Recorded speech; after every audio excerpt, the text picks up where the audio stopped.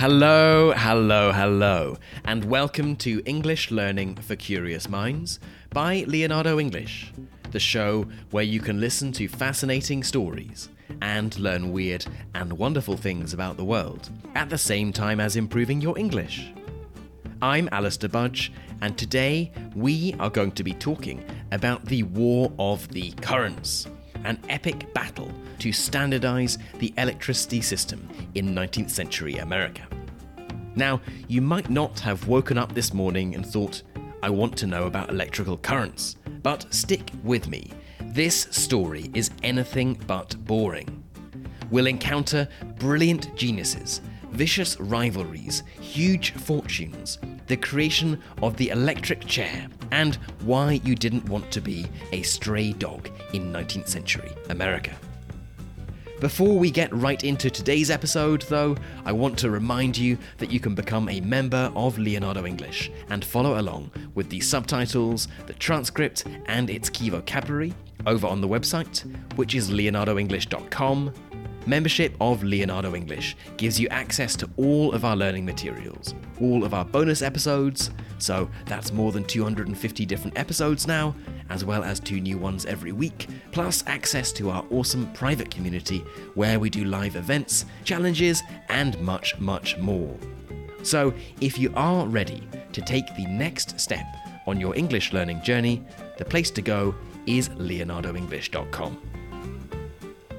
Okay then, let's plug ourselves in to the story of the War of the Currents. Before we get started with the story, I'd like to quickly go over DC and AC, as these are 2 terms that you'll be hearing a lot and are vital for an understanding of the story. DC stands for direct current. It's a unidirectional, a one-directional flow of electrical charge. AC, on the other hand, stands for alternating current. AC changes direction multiple times every second. Today, AC is what you get out of your power sockets at home, whereas DC is generally used for batteries and sensitive electronics. To transform AC to DC, for example, for smartphones and laptops, you need a transformer. You may not have noticed this before, but if you have a laptop, you might see that the wire goes through a box. In there is the transformer. Now, we don't need to have a detailed knowledge about the science behind all of this. The important thing to remember is that AC and DC are fundamentally different ways of transporting electricity.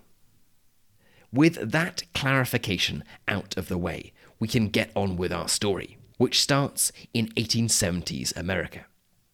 This period was known as the Gilded or Golden Age, a period of economic boom and industrial and technological growth that took place after the end of the American Civil War in 1865. While the Gilded Age was a period of prosperity, growing fortunes, leaps in technology and opportunity, it was also tainted by political corruption and the accumulation of huge amounts of wealth by a handful of industrialists, politicians, and bankers at the expense of the working classes. The War of the Currents was not just a battle to electrify America. It also pitted some of the century's most excellent minds against one another and exposed the darker side of the Gilded Age, avoidable deaths, smear campaigns, and political corruption. So, let's take a look at how the War of the Currents got started and find out more about the key figures involved. Now, before electricity, life was obviously very different. Perhaps one of the most visible differences, or you could say invisible differences, was how people would light the world. The options available to provide light were candles, oil and gas, essentially burning something to create light. After the discovery of electricity, in the early 1800s, the race was on to find a way to channel this new amazing technology. The first popular electric light was invented by an Englishman called Humphrey Davy, a man who was from Cornwall, the county of southwest England, which you may remember from our episode on smugglers. Davy wasn't a smuggler, but he did invent a form of lighting called arc lighting, which was very different from the light bulbs we think of today. Arc lighting uses a special bulb in which two carbon electrodes are placed close together. When the bulb is supplied with electricity, the current passes through the air between the two electrodes, creating an electric arc which gives off a very bright light. The problem was that arc lighting required a very high voltage, over 3,000 volts, to work properly, making it very dangerous to work with. For reference, today's standard supply voltage is between 220 and 240 volts for most of the world and 120 volts in the USA. To top it off, this arc lighting also required regular maintenance. It buzzed constantly, and it was a major fire hazard. Pretty scary stuff. As you can imagine, arc lighting was unsuitable for indoor use and was mainly used for street lighting and factory yards. Clearly, arc lighting was not going to replace indoor gas lights, oil lamps, or candles anytime soon. The race to invent and manufacture an electrical light bulb for indoor use had been ongoing for over 50 years. While breakthroughs had been made, it wasn't until 1789 that a 31-year-old inventor by the name of Thomas Edison found a practical solution with his incandescent light bulb. Edison will appear a lot in this story, but if you're interested in learning more about his life, our last member-only episode, number 257, goes into that in great detail. If you haven't listened to that one, Edison was already a well-known inventor and a rich man by this time. He had already invented an almost magical-seeming device that could record and play back sound, called the phonograph. But then he set his sights on something bigger, the big, hairy, almost holy goal of lighting every house in America. He started with the actual light itself, and invented and patented an electric light bulb that was suitable for indoor use, the incandescent light bulb. Incandescent, by the way, means something that emits or gives out light when it is heated. Edison's light bulb was by no means the first incandescent light bulb, but it was the most practical that had ever been made, as it was relatively inexpensive to produce, and it had a long burn time of over 1,200 hours. It's important to note that Edison's light bulb ran at a low voltage of 110 volts on a direct current supply. The direct current part is very important for our story.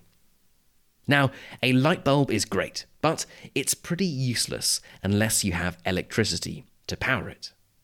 So, Edison set himself the task of building the infrastructure to get electricity into people's houses so that they could buy and then power his light bulbs.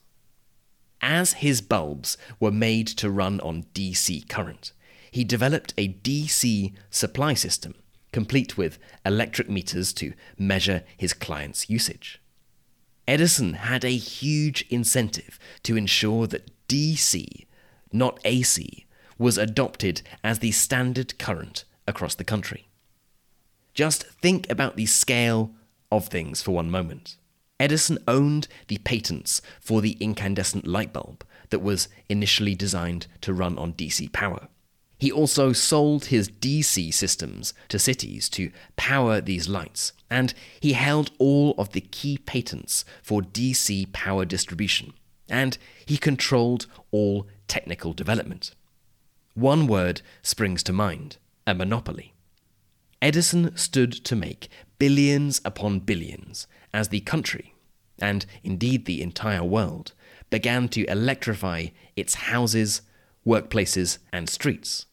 And all of this money depended on his patented direct current system being standardized, being adopted as the standard current for electricity supply.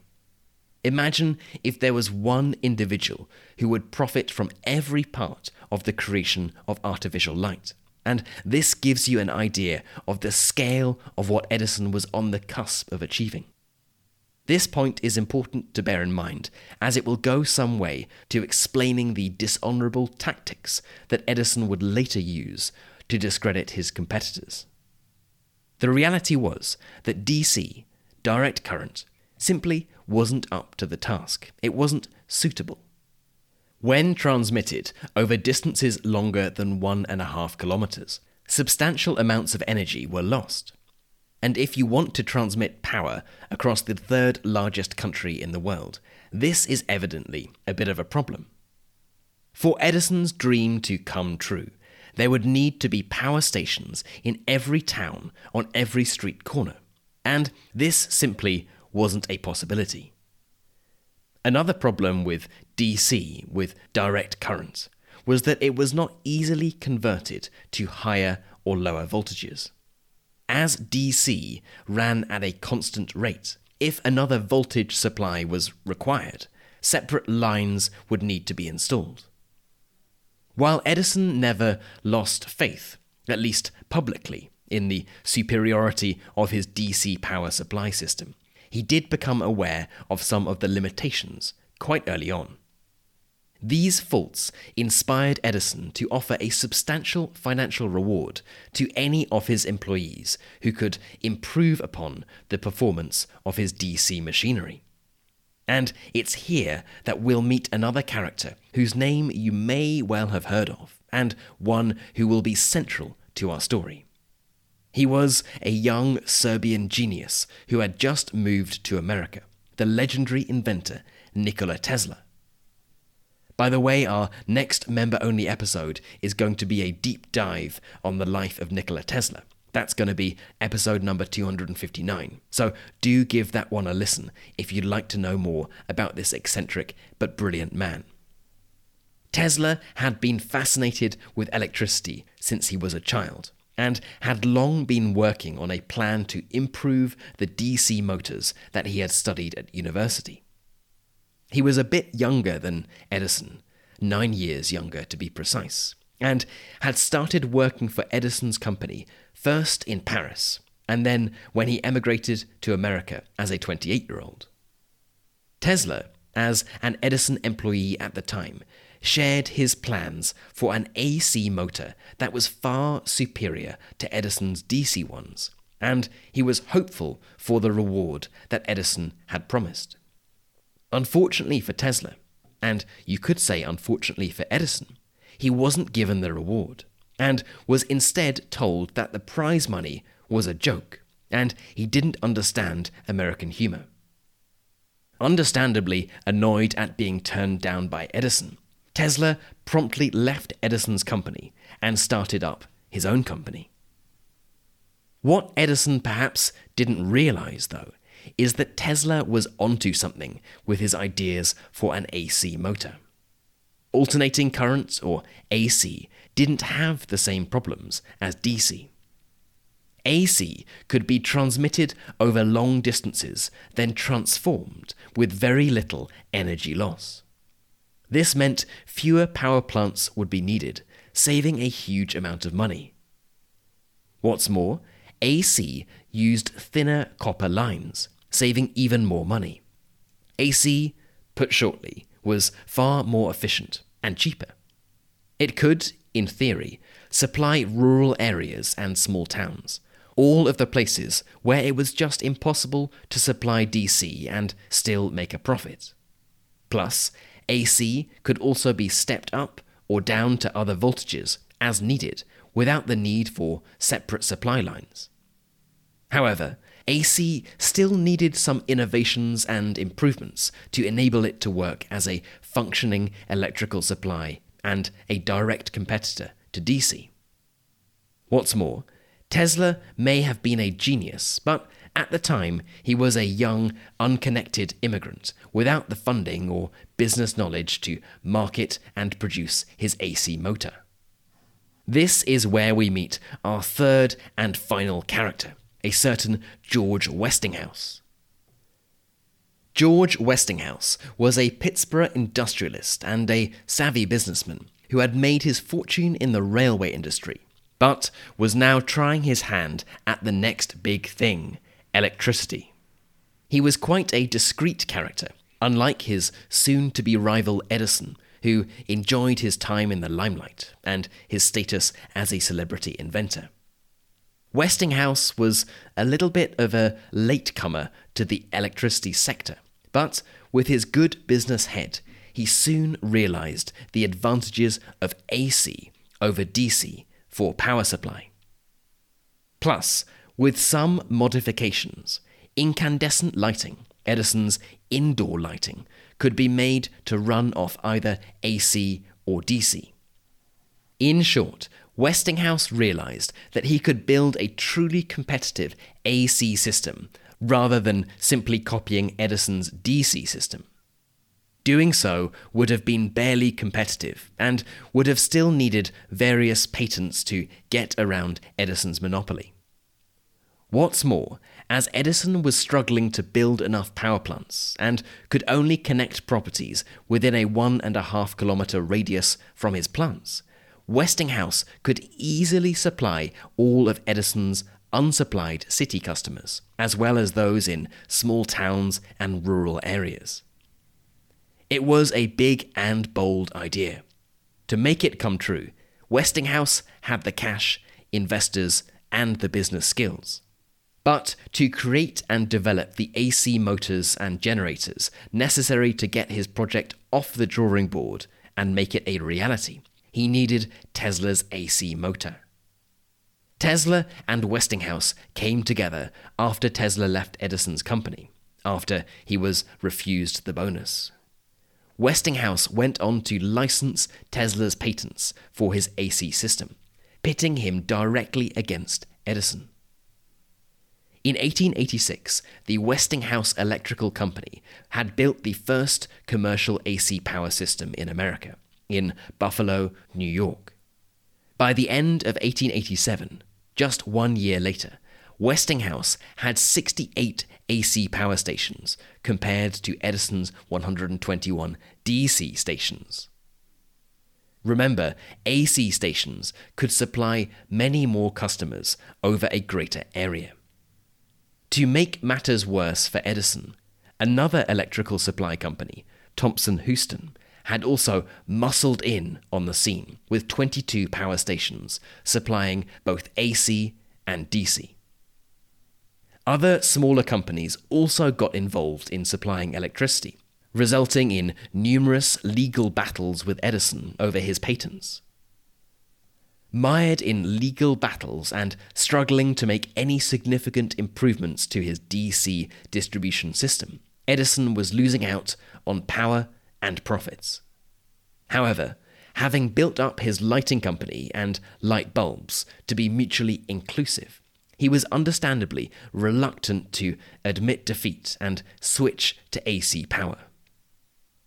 As the inventor of the light bulb that all of these other companies were vying to supply with power, as well as being considered a veritable magician by the public, thanks to his inventions and research laboratory, Edison did not feel compelled to back down, to give in.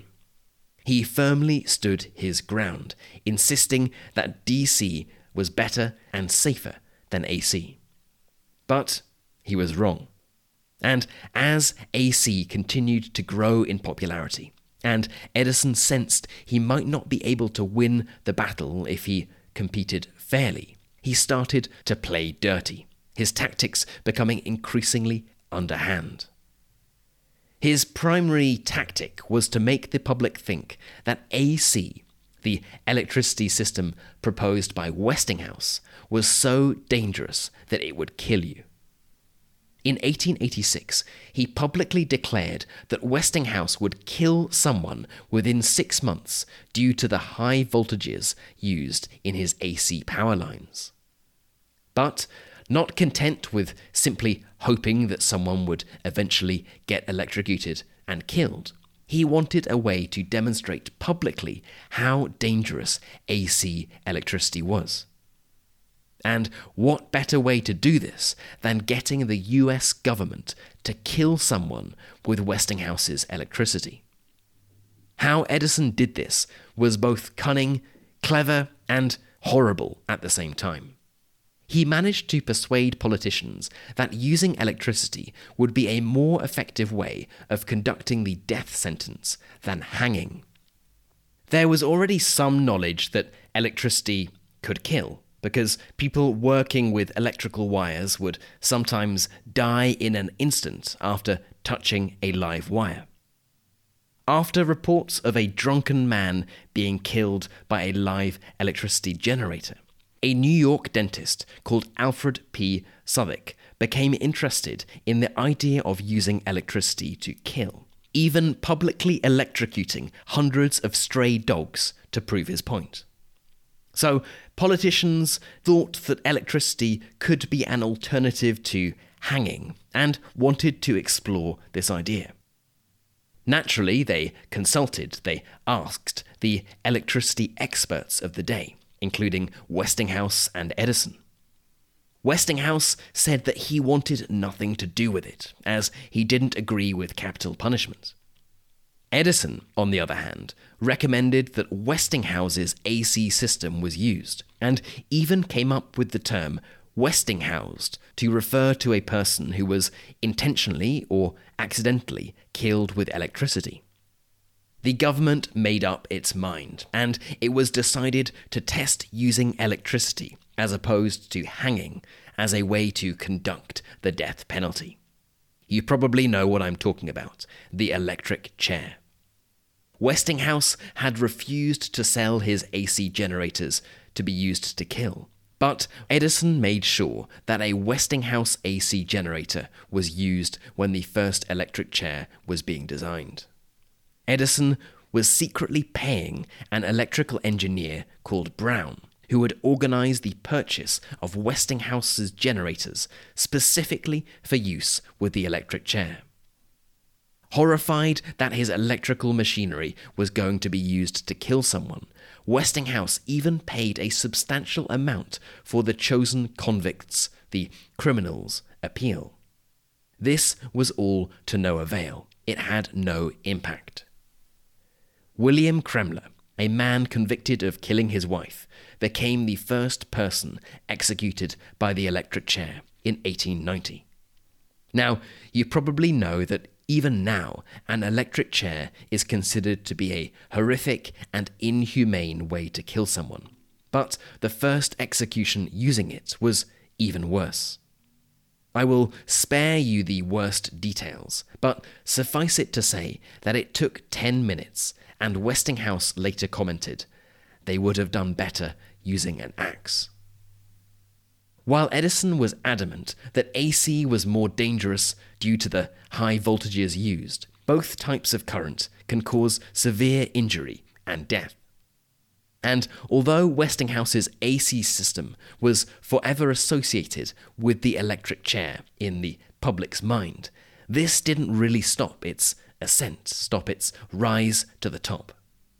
As AC continued to spread, Edison's profits fell while his legal costs and the copper prices went up. Remember, DC lines needed more copper than AC ones. Given the increasingly gloomy outlook, some of Edison's investors and engineers attempted to convince him to consider AC. However, their concerns fell upon deaf ears. Edison, not used to being wrong, was adamant that his DC system was superior, and he was determined to succeed, even if it meant continuing to play even dirtier than before. He put out adverts and newspaper articles, blamed accidents where workmen were killed by electricity on Westinghouse and did anything he could to discredit his rival's system. Despite all of the bad publicity and attacks, the spread of AC couldn't be stopped. It was more efficient and cheaper. Westinghouse and his more cost-efficient AC won the contract to supply electricity to the 1893 World Fair in Chicago, which provided an impressive showcase for Tesla and Westinghouse's AC supply system. This was one of the largest displays of electrical power ever created, with hundreds of lights lighting up the lake and the purpose-built neoclassical buildings, while brightly coloured searchlights dazzled across the night sky. That very same year, the Niagara Falls Power Company awarded Westinghouse the contract to generate power from the Niagara Falls with Tesla's AC induction motor. This achievement was largely considered to represent the end of the War of the Currents and confirmed AC's position as the dominant current in the electricity supply industry. However, DC didn't die out completely. In fact, DC has been gaining ground in recent years, being better suited for use with batteries and other sensitive electronic appliances. Today, DC is used for electric vehicles, computers, solar panels, and LEDs, for example. Methods have also been developed to enable us to more easily convert DC to higher and lower voltages. Thanks to advances in high-voltage DC, companies are finding new ways to transmit DC over long distances with less energy loss. So, while AC may have been declared the winner of the War of the Currents at the turn of the last century, it looks like DC is here to stay. And perhaps it may go on to play an even more important role in the years to come. Okay then, that is it for today's episode on the War of the Currents. I hope it's been an interesting one and you've learned a little bit about the history of lighting and electricity, as well as some of the people whose inventions have changed the world. As always, I would love to know what you thought of this episode. Do you think Westinghouse was unfairly targeted by Edison? Could you imagine living in a world without electricity? For the members among you, you can head right into our community forum, which is at community.leonardoenglish.com, and get chatting away to other curious minds. And as a final reminder, if you enjoyed this episode and you are wondering where to get all of our bonus episodes, plus the transcripts, subtitles, and key vocabulary, then the place to go for that is leonardoenglish.com. I am on a mission to make Leonardo English the most interesting way of improving your English, and I would love for you to join me and curious minds from 70 different countries on that journey. And if you aren't yet ready to become a member, but you would like to do something to support the show, then I would love for you to think about leaving a review or a star rating on your favorite podcast app. It takes less than 30 seconds to do, but they are super helpful, and each one brings a smile to my face. You've been listening to English Learning for Curious Minds by Leonardo English. I'm Alistair Budge. You stay safe, and I'll catch you in the next episode.